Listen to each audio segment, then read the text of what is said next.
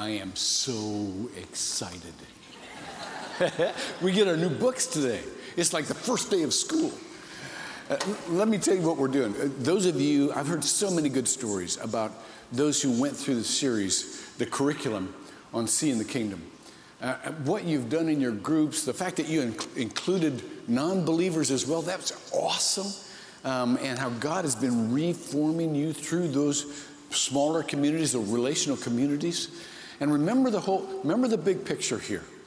In order to have the mind of Christ, we literally have to rewire our brain, because we've been taught to think through the perspective of the world.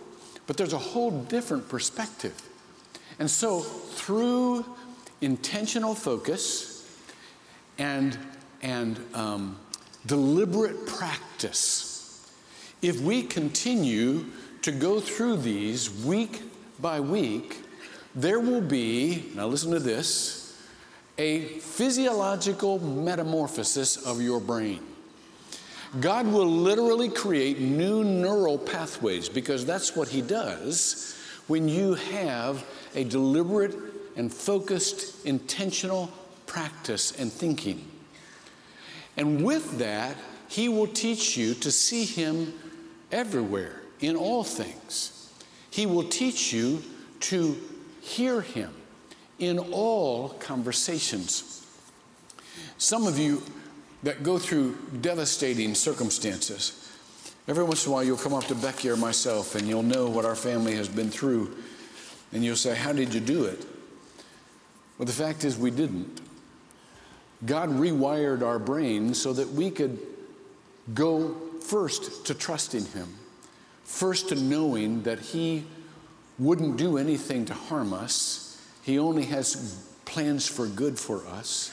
And no matter what it appears like, it doesn't take away the human emotion, it doesn't take away the pain, but it gives us a perspective to see things in a totally different way. It gives us confidence and joy knowing that God is sovereign. And so if you want that kind of faith, you got to go through that kind of journey, and he will remake us. Now let me tell you what we're doing with this particular series. It starts today, and you can start today. If you haven't done this before, start today. Free materials, free. They're in the lobby, they're online. We'll show you a little video as to how to access them. If you're already registered for the last one, you're pre-registered for this one, so you don't have to do anything. But let me tell you why this particular content. In the ancient church, for Lent was a season of preparation, just as it is today. Only it was a special season in which they would take catechumens, the folks who were going through basic training, catechism for the church, what it meant to be a Christian. And that was during that Lenten season. And they would teach them the basics of the faith. That's exactly what this book does. And if you go through this, you'll see how God equips you every day for ministry. And then on Easter, they would have a great celebration as they'd take these folks into full membership of the body of Christ. And so that's basically the steps we're retracing. Let me tell you what we're going to do today, and I'm going to do it very quickly.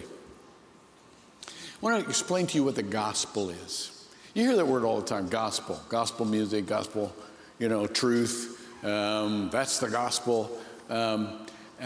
Preach the gospel. What is the gospel? I'm so glad you asked. The gospel is usually something that's explained in part, but not in full. There's a full gospel, and I want you to understand what it is. First of all, the first part of the gospel goes out like this. First of all, let me quote from Mark chapter 16, verse 15, where Jesus himself said, and he said to them, "Go into all the world and preach the gospel to all creation." Okay, that begs the question, doesn't it? What is it? Well, the gospel is essentially three things. And I want you to remember three prepositions, all right? First of all, the gospel is what God has done for us. And the gospel is what God is doing in us. And the gospel is what God is doing through us. For, in, and through. I want you to remember those three parts, all right? And now let's start with for, all right? And I'm going to unfold 2 Corinthians chapter 5, a portion of it, because it kind of gets us there in a roundabout way. This is 2 Corinthians 5:15. It says, he died for all so that those who might live no longer live for themselves, no longer on an ongoing basis. Now I realize some of us kind of slip back every once in a while and think of ourselves first. But that's not how we are to live in an ongoing fashion, all right? We are to live for him, but for him who died and rose again on their behalf. That's what Christ did for us. Most people get the first part of the gospel. Christ died on the cross to pay for your sins so that when you die, you could go to heaven. That's the simple part that they get. Christ died so that you could have new life. That's the simple part that they get. Now, why did he have to do that? Because we were so separated from him. We were so estranged. And all of us, all have sinned and fallen short of the glory of God. I heard a story was about these two women are sitting in this one woman's living room, and they're talking, and this woman's husband comes through. And he's just shuffling along in his house slippers, and he's unshaven and unkempt and overweight, and his top doesn't match his bottom, and he just goes through the thing. The one woman turns to the other and says, you know the problem with for better or for worse? It implies that there's an equal chance for both. There's not an equal chance in this life of life automatically and naturally getting better. We live in the second law of thermodynamics, entropy. It will come unhinged. It will come undone. It will always tend toward destruction. And so therefore, Christ had to intervene on our behalf and do for us what we could not do for ourselves.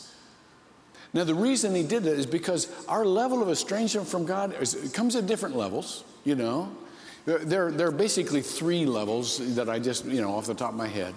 One is indifference. The second is resentment. The third is overt enmity. A lot of people just don't have anything against God. They just want to talk, they don't want to talk about it. They don't want to think about it because he doesn't just seem relevant to their lives. Second is they kind of resent God. If they believe there is a God, then they know enough to know they ought to be doing his will and it's not their own. He's the boss and not they're the boss. And they kind of resent that. They don't want people talking about God because it brings up kind of I just want to live my life my way. I want to be boss, all right? The third is overt enmity toward the things of God. Now, there's always a story to this third part. Because people usually don't get mad at God by themselves. Many of them have had really bad experiences with religious people in their lives. Christians can be obnoxious. That's probably a surprise to you. But we tend toward we sometimes are arrogant, which is the height of an oxymoron, an arrogant Christian. Because to be a Christian in the first place, you got to say, I'm a sinner. I got nothing. Christ gave it all. He did it all for me. There's nothing to be arrogant about. So this third part, just somebody once said, and there's a story behind this, that Gandhi said that he would have become a Christian if it hadn't been for the Christians he'd known. Let's try not to be those people, all right? Just try to stay out of God's way enough. All right? So the point is this, that part of the gospel is what God has done for us. The second part is what God is doing in us. This is very important. Let me continue with 2 Corinthians 5, starting with verse 16. This is what it says. Therefore, from now on, we recognize no one according to the flesh. In other words, now we're getting into the spiritual realm that we were made for. you realize your spiritual people with just bodies attached. And the bodies are just kind of falling apart, and pretty soon they'll go away. But we were made spiritual people. And it says, even though we have known Christ according to the flesh, yet now we know him in this way no longer. That is, these are my notes, not limiting our understanding to the details of his mortal life or even his sacrifice. He goes on to say, therefore, if anyone is in Christ, he's a new creature. The old things passed away. Behold, new things have come. And by these new things, I mean you have resident in you, but needing to be developed, capabilities. There's a superpower that God wants you to have. And that superpower is the ability to see him in all things and hear him in all conversations. Capabilities of seeing and living beyond earthly existence. And that takes special training. That takes special training. Not too long ago, you all have heard of the United Negro College Fund, right? And they just now formed a Seminole County chapter of that. So representatives of the United Negro College Fund came and said, hey, could we get you to pray at our inaugural fundraising event? And I said, I'd love to. I love the idea of helping people with their education, especially those people who sometimes struggle with coming up to resources, because this is what they do. They give scholarships. And especially those folks who are having trouble coming up with the basic resources to get the education they need. So I said, man, I'd love to. Turns out it's really a good thing I did this, because the majority of recipients this year came from Northland. And so I'm really glad I agreed to do this. When I was there, and it was a wonderful event, and we want to be more and more involved, but when I was there, I was reminded of a quote from Daniel Borstein. Daniel Borstein is one of my favorite authors. He was the librarian of the Library of Congress for years, and I've been reading him for years. Daniel Borstein said, education, I'm going to quote it so I get it right. Education is learning what you didn't even know you didn't know. Let me say that again. Education is learning what you didn't even know you didn't know.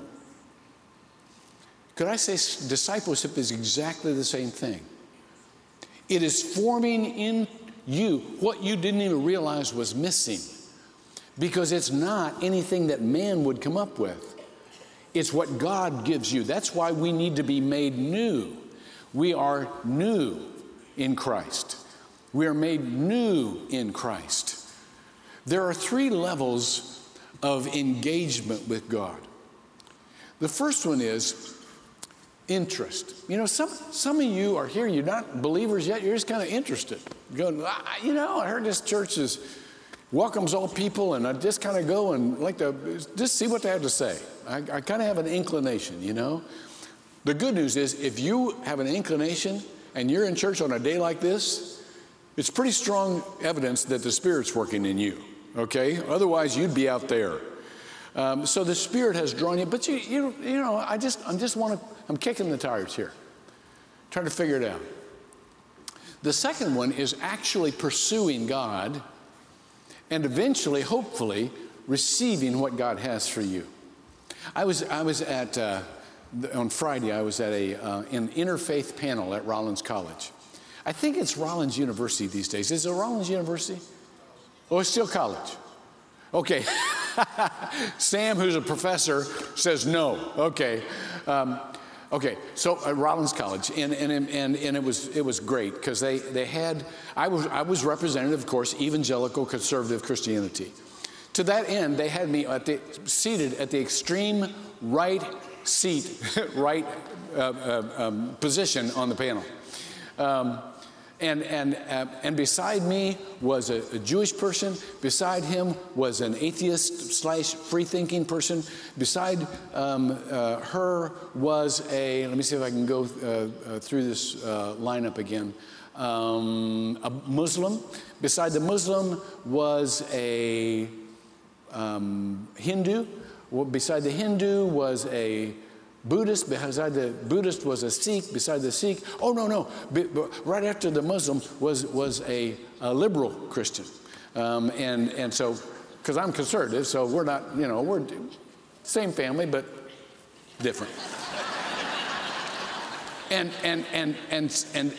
beside the Sikh, a Roman Catholic priest, I think from a different part. And it was wonderful, wonderful experience.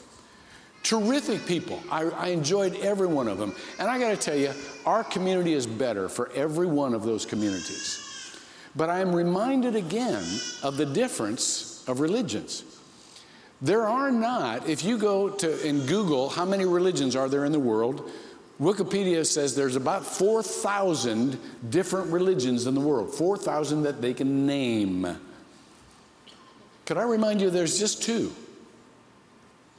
One has to do with what you're doing for God, what you're doing to get closer to God, your understanding of God. It involves human effort, even non-religion. It's up to them to make the world better or not. It's all on them. The second kind of religion is what God has done for you. It emphasizes God's action and the receiving of a gift that God has given for us. There's a vast difference there. And so that part of engagement with God is very important for us, because when that happens, then He creates in you what you could never have come up with, what you didn't even know you were missing, what no man can think of. And then the third one is serving.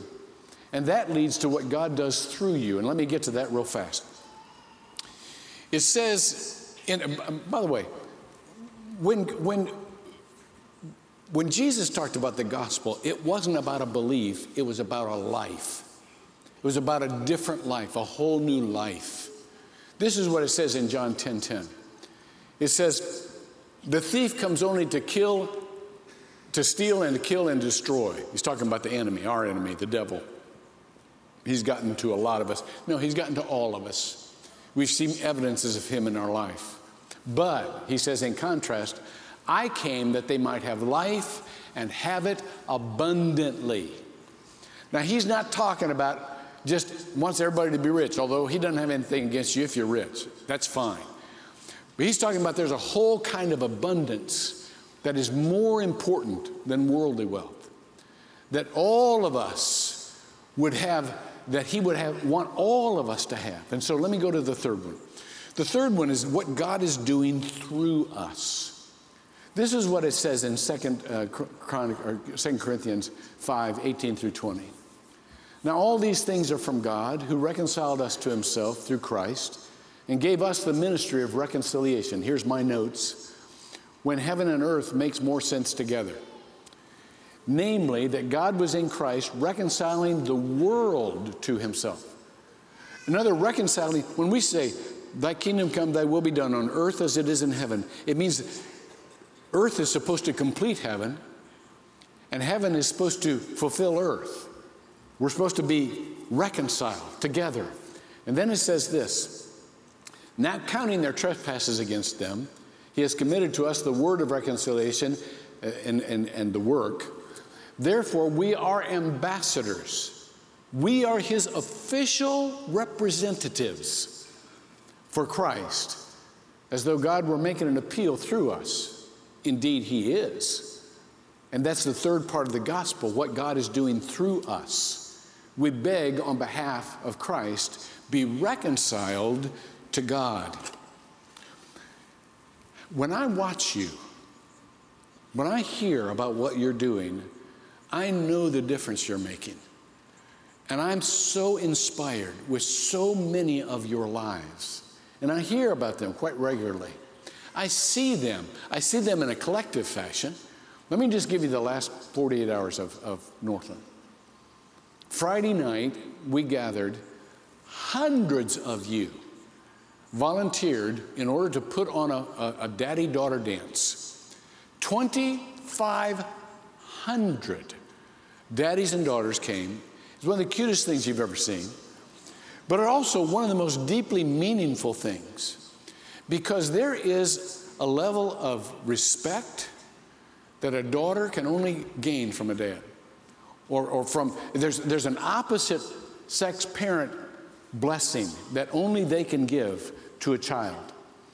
And I know some feminists would be mad at this, but I got to tell you, when a father treats his daughter with respect and reverence and says to her, this is what you deserve, this is how you should choose those who you're around, you deserve respect. There's an empowerment there that is so powerful. You're a child of God. You deserve this kind of worth that's attributed in my behavior. I want to teach you how a boy should treat a girl, how a man should treat a woman. It's powerful. And I don't want to, I mean, that was 10 minutes of the night. The rest was give me some cotton candy and paint my face, you know? And it was fun. It was fun.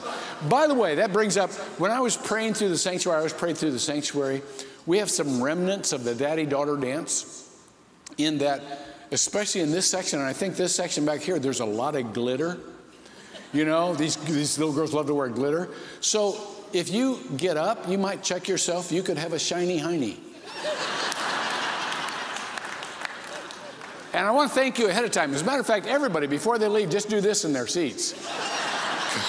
Because you'll save the janitors a lot of work, and we appreciate that. But it was awesome because that was God's love. That was God's love. And then I came back Saturday morning. The whole thing had been cleaned up. You volunteers must have stayed till midnight. It was just unbelievable. But Saturday morning, as Pete said, several hundred of us went into the community. It was awesome, into so many different spots in the community, just to serve. It was a gorgeous morning. And I'm thinking the same thing I'm thinking this morning. What are they doing? What are they doing? Well, I know what you're doing. Service is simply worship with skin on. Service is simply love in action. That's what you were doing. That wasn't about you. That was about what God's doing in you. And God wants to do through you. And then last night, oh man, this always just takes my breath away. Last night, we had the Joy Prom. And for those of you who don't know what that is, they're for our church family with special needs. The people who probably most likely never got invited to a prom. And they dress up. And the boys have suits and boutonnieres, and the girls have and these are all ages. I mean, they come so decked out. 125 guests, 500 volunteers to make sure that they have a wonderful experience, that they dance, that they have escorts that treat them well. They get introduced. I mean, this is like a Hollywood, this is like the Oscars. They have a runway. They're introduced by Pastor Vernon. I'd like to be introduced by Pastor Vernon, for crying out loud. You know, and Mr. Robert, and they introduced over the microphone, hundreds of people cheering for them. Why? It's the love of God. It's the love of God who says, you are worth every bit as much to me. I love you. You should be respected. You should be treated in a dignified manner. It was more than that. They went in and had candy, but that's the church. That's who you are. That's who God is through you. But it's not just in organized activities. Every one of you will go from this place into your regular daily life. Why? Because God wants to love like that through you. No matter where you go, you're an ambassador of Christ. And that is part of the gospel. He's not done when he makes sure you can go to heaven.